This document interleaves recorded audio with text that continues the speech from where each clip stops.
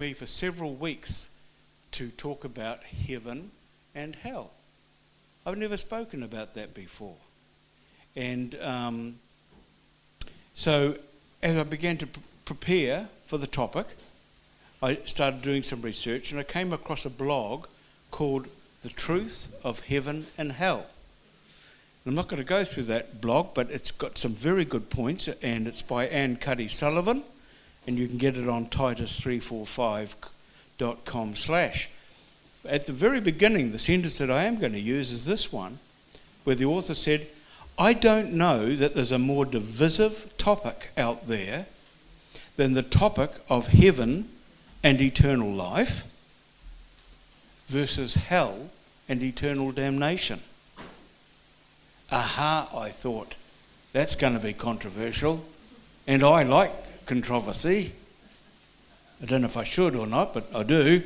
And recently, someone said to me that a believer that she knows doesn't believe in hell and won't even discuss the topic. And so I thought, well, you know, there's a whole movement going through the world at the moment. It's called the Emergent Church Movement. And it's a teaching that's picked up a lot of liberal modernism, claptrap would be the best word to describe it, that doesn't believe or accept absolutes. They say nothing is truly black and white. Everything has to have is a shade of grey. And because they teach universalism, which means that everyone is going to go to heaven anyway, so therefore hell probably isn't a real place. And that teaching is very strong throughout Christendom at the moment. So I decided I'm not going to read what everyone else thinks. I want to know what the Bible has to say. What do their scriptures in their unadulterated form say about heaven and hell? So, of course, I googled Bible Gateway, put in heaven, and it said, and there were 692 results. Then I put in hell, and there were 35 results. So that told me that I've got a lot of reading to do, but also it was obvious that the ratio of 95% for heaven and 5% for hell means a lot on God's heart, that heaven means a lot on God's heart. A lot more. That's where God's heart is, that heaven is a place for us to go to. It doesn't mean to say that hell doesn't exist. So let's have a little window, open the window of the scriptures and see what does heaven say. Genesis 1:1. The history of creation. In the beginning, God created the heavens, plural. Interesting. The heavens and the earth. Genesis 21:17. And God heard the voice of the lad, and then the angel of God called to Hagar out of heaven. God spoke out of heaven to somebody wandering around in the desert. Now, does God just dwell up there in the clouds? And he speaks, really shouts loud so you can hear? I don't think so. I think heaven's like a portal. It just opens up and it's another dimension myself. And I don't think it's a zillion, billion, dillion, billion, zillion million miles away at all. I think it could be just out there through a completely different dimension. But I do believe it's true. Deuteronomy 10:14 says, "Indeed, heaven and the highest heavens," that tells us that there are levels of heaven, "belong to the Lord your God, also the earth with all that is in it." In Isaiah 14:12-13, it talks about the fall of Lucifer, Satan. "How you are fallen from heaven, O Lucifer, son of morning. How you are cut down to the ground. You are weakened. You weaken the nations, for you have said in your heart, I will ascend into heaven. I will exalt my throne above the stars of God. I will also sit on the mound of the congregation on the farthest sides of the north." You know, there's a lot about heaven we don't know. What are the farthest side of the north? There's a book called In the Beginning by Justine Orme. It's a fictional book, but it talks about what happened up there in the heavens before Lucifer fell. It's a very, very interesting book. Matthew 16:19, Jesus himself said, "And I will give you the keys of the kingdom of heaven." So heaven has got keys. And whatever you bind on earth will be bound in heaven. And whatever you loose on earth will be loosed in heaven. Janet and I were down at Palmerston North a weekend or so ago, and we were speaking at the River Church in Ashurst. And as we went along the line praying, the Lord's presence was there. It was just tremendous to know that his presence was there, because we can't heal a flea. But you know, we were able to bind some demonic presences that were in some of the people. We bound them and we loosed the people from them. Because when we bind them, they're bound in heaven. When we loose the people, they're loosed in heaven. Matthew 24:29-31, the coming of the Son of Man. Jesus said, immediately after the tribulation of those days, that's the tribulation period which is coming up ahead of us, the sun will be darkened, the moon will not give its light, the stars will fall from heaven, and the powers of the heavens, so there's something called the powers of the heavens, will be shaken. Then the sign of the Son of Man will appear in heaven, and then all the tribes of the earth will mourn, and they will see the Son of Man coming on the clouds of heaven. I wonder what the clouds of heaven is. Does anyone know? The clouds of heaven? Could it be the cloud of witnesses? Those that are dead in Christ who are coming back with Christ? When we get caught up to be with him, the clouds of heaven, with power and great glory. And he will send his angels with a great sound of a trumpet, and they will gather together his elect from the full wind, from one end of heaven to the other. Sounds like heaven's a pretty wide place. 2 Corinthians 12:2. This is Paul speaking, the greatest missionary apostle that existed. It's Ephesians 6:12. 2 Corinthians 12:2. I know a man in Christ, he's talking about himself, who 14 years ago, whether in the body I do not know, or whether out of the body I do not know, God knows, such a one was caught up to the third heaven. Aha! So there's more than one heaven. It's not just the clouds up there. There's 3 heavens. And Paul was caught up there, and the Lord showed him many wonderful things. When he came back, do you know that he knew everything there was about Scripture? The Lord had just shown him things, some things that the Lord showed him, he felt that he could not even speak about. Ephesians 6:12. For we do not wrestle against flesh and blood, but against principalities, against powers, against the rulers of the darkness of this age, against spiritual hosts of wickedness in the heavenly places. So where does the demonic realm move? The heads of the demonic. We know that there are demons on earth because we cast them out of people. But where are their authorities? Well, I believe they're in what we would call a second heaven, because God and his angels are in the third. Philippians 3:20, for our citizenship is in heaven, from which we also wait for the Saviour, the Lord Jesus Christ. And in Revelation 4:2, John had a vision, and he said, immediately I was in the Spirit, and behold, a throne set in heaven, and one sat on the throne. So John also saw that that heaven is a very special place where God dwells. You know, in my research the other day, I came across a tract. You know, people hand out tracts in the street to win people to the Lord, and there's a tract called Heaven or Hell, which will you choose? Now, I thought that was such a good title, I claimed it for myself. And so I called this message, Heaven or Hell, which will you choose? So there is a choice, is there? Well, we'll see. And you can purchase bulk copies of that particular tract from crossway.org. Now, I've no idea who wrote it, but it made some really good points, which I'm going to share some of them with you. One of them was that heaven is not a ghost-like foggy atmosphere where disembodied spirits float around. Heaven is as real as this earth. Jesus told his disciples, I go to prepare a place for you. In John 14, 1-3, it says, let not your heart be troubled. You believe in God, believe also in me. In my Father's house are many mansions. If it were not so, I would have told you, I go to prepare a place for you. And if I go and prepare a place for you, I will come again and receive you to myself, that where I am, there you may be also.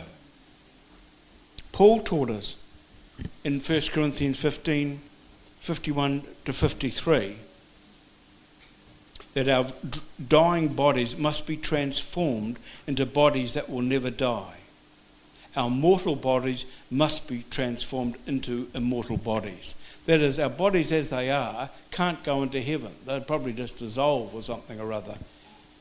Because it says in the twinkling of an eye, when Christ comes back, we who are still alive are caught up to be with him, and our bodies are instantly transformed into an immortal body. Now, again, contrary to popular ideas at the moment, heaven is not dull. The things that are killjoys on earth, selfishness, hatred, death, all of that will be gone. Heaven will not be a place where we sit around with nothing to do, play boring board games or something.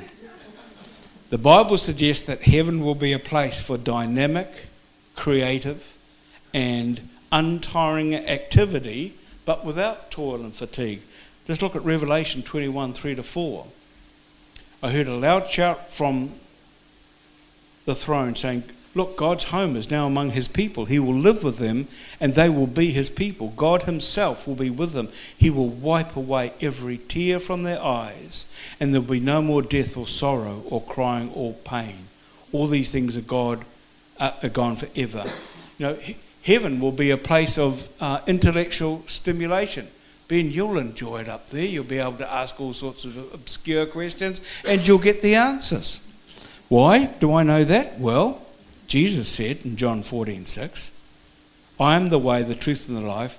No man comes to the Father except for me. And the correct verse was 1 Corinthians 13:12. Now we see things imperfectly, like puzzling reflections in a mirror, but then we will see everything with perfect clarity. All that I know now is partial and incomplete, but then I will know everything completely, just as God now knows me completely. So all of your questions will be answered, Ben. There's no doubt about that. So here's the question I'm asking you. Are you going to heaven? Jesus said, I am the way, the truth and the life. No man comes to the Father but through me. In John 5:24, Jesus said, most assuredly I say to you, he who hears my word and believes in him who sent me, God who sent me, has everlasting life and shall not come into judgment, but is passed from death into life. So praise God that for believers in Jesus Christ, there is an eternal destiny with God. That's what the scriptures say about heaven. So what about hell? Well, Jesus and the New Testament writers use every image in their power to tell us that hell is a real, terrible, and something to be feared and avoided at all costs.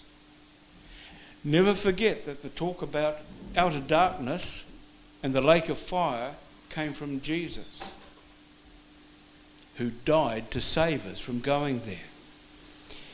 In his parable, in the Last Judgment, Jesus taught that some would go to eternal punishment, some to eternal life. That's in Matthew 25:46. In other words, hell will be as real and as lasting as heaven. And the most frightening thing about hell is that it is spiritual separation from God. Moral remorse and the consciousness that one deserves what he is getting. Hell is total separation from the love, joy, and peace that comes from God. So here's another question. Are you going to hell? Well, Matthew 13:41 to 42 says, "The Son of Man will send his angels, and they will gather out of his kingdom all causes of sin and all lawbreakers, and throw them into the fiery furnace. In that place there will be weeping and gnashing of teeth." This is Jesus speaking. Matthew 7:21 to 23 says, "Not everyone who says to me, 'Lord, Lord,' shall enter the kingdom of heaven, but he who does the will of my Father in heaven. Many will say to me on that day, 'But Lord, Lord, have we not prophesied in your name, cast out demons in your name, and done many wonders in your name?' And then I will declare to them, 'I never knew you. Depart from me, you who practice lawlessness.'"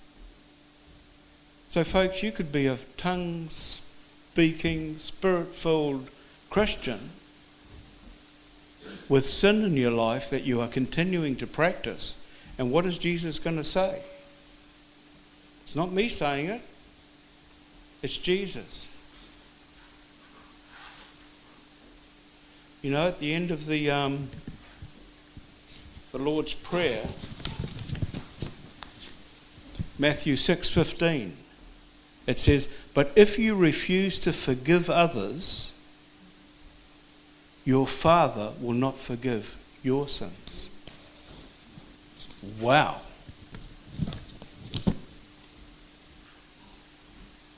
So if you've got unforgiveness in your life towards someone and you're not letting it go, what does Jesus say the Father's going to do? He won't forgive your sins. Can you get into heaven full of sin? I don't think so. Guys, this is a wake-up call. Which will you choose? Heaven or hell? You must decide where you will spend eternity. Jesus Christ has paid the full penalty for your sins and my sins on the cross. 1 Peter 3:18 says, "Christ also suffered once for our sins, that he might bring us to God." Now you and I must come to him. That's Jesus.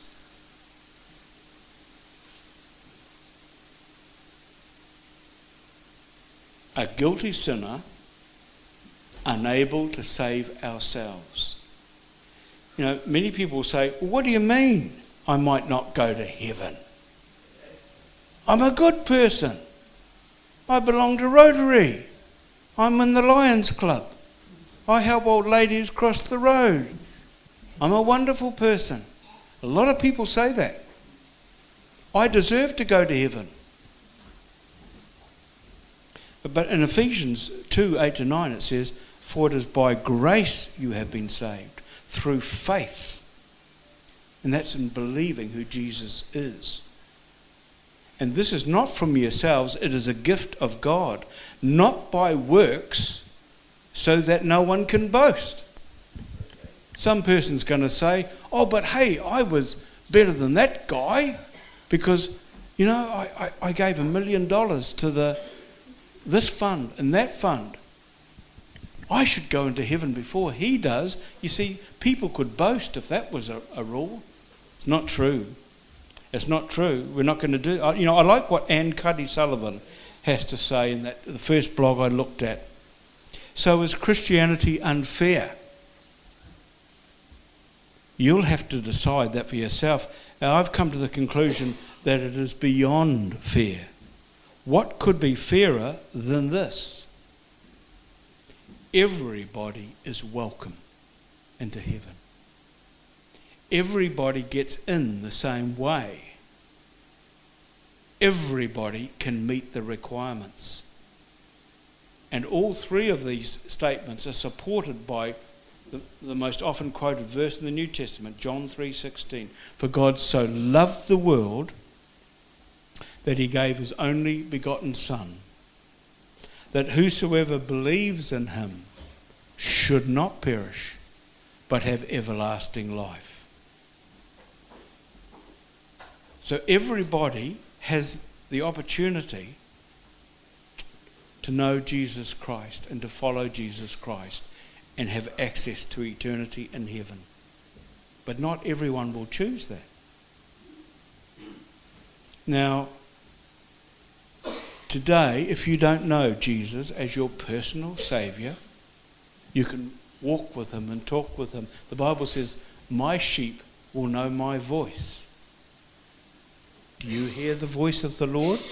When you pray, do you hear answers? Do you know him? Or do you perhaps just have an intellectual belief?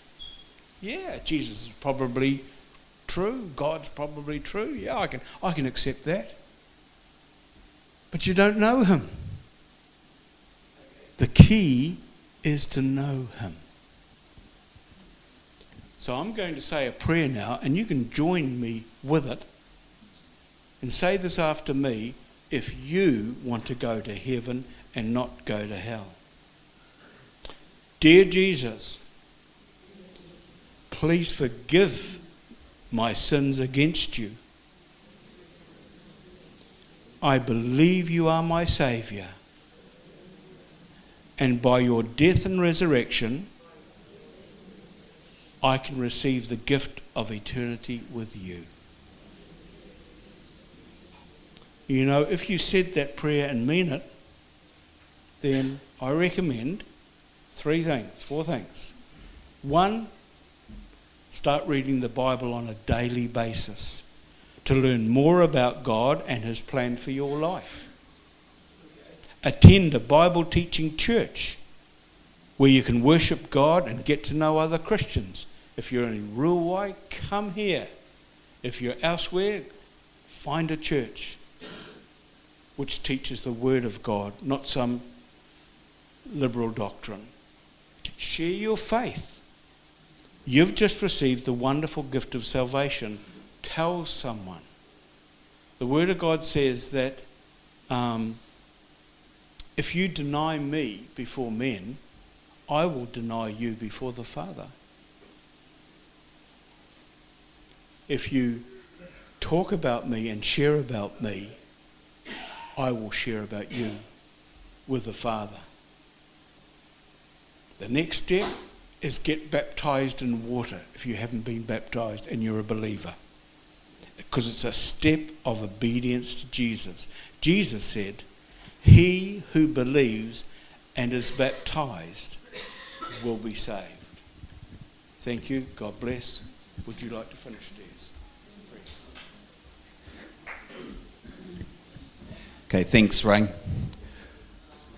Thank you, Ray, for that. That's great. You know, it says in the Bible that all have sinned and fall short of the glory of God, and the message of the gospel is very much about that, is that it doesn't matter who we are, how good we think we are, it doesn't matter how bad we feel about ourselves. The Bible's just very clear that we've all sinned and we all fall short, and that is why Jesus came to this earth, because he has no other passion other than to reach out and save people. And so that's the passion that he has, and that's why heaven is mentioned so much more in the Bible.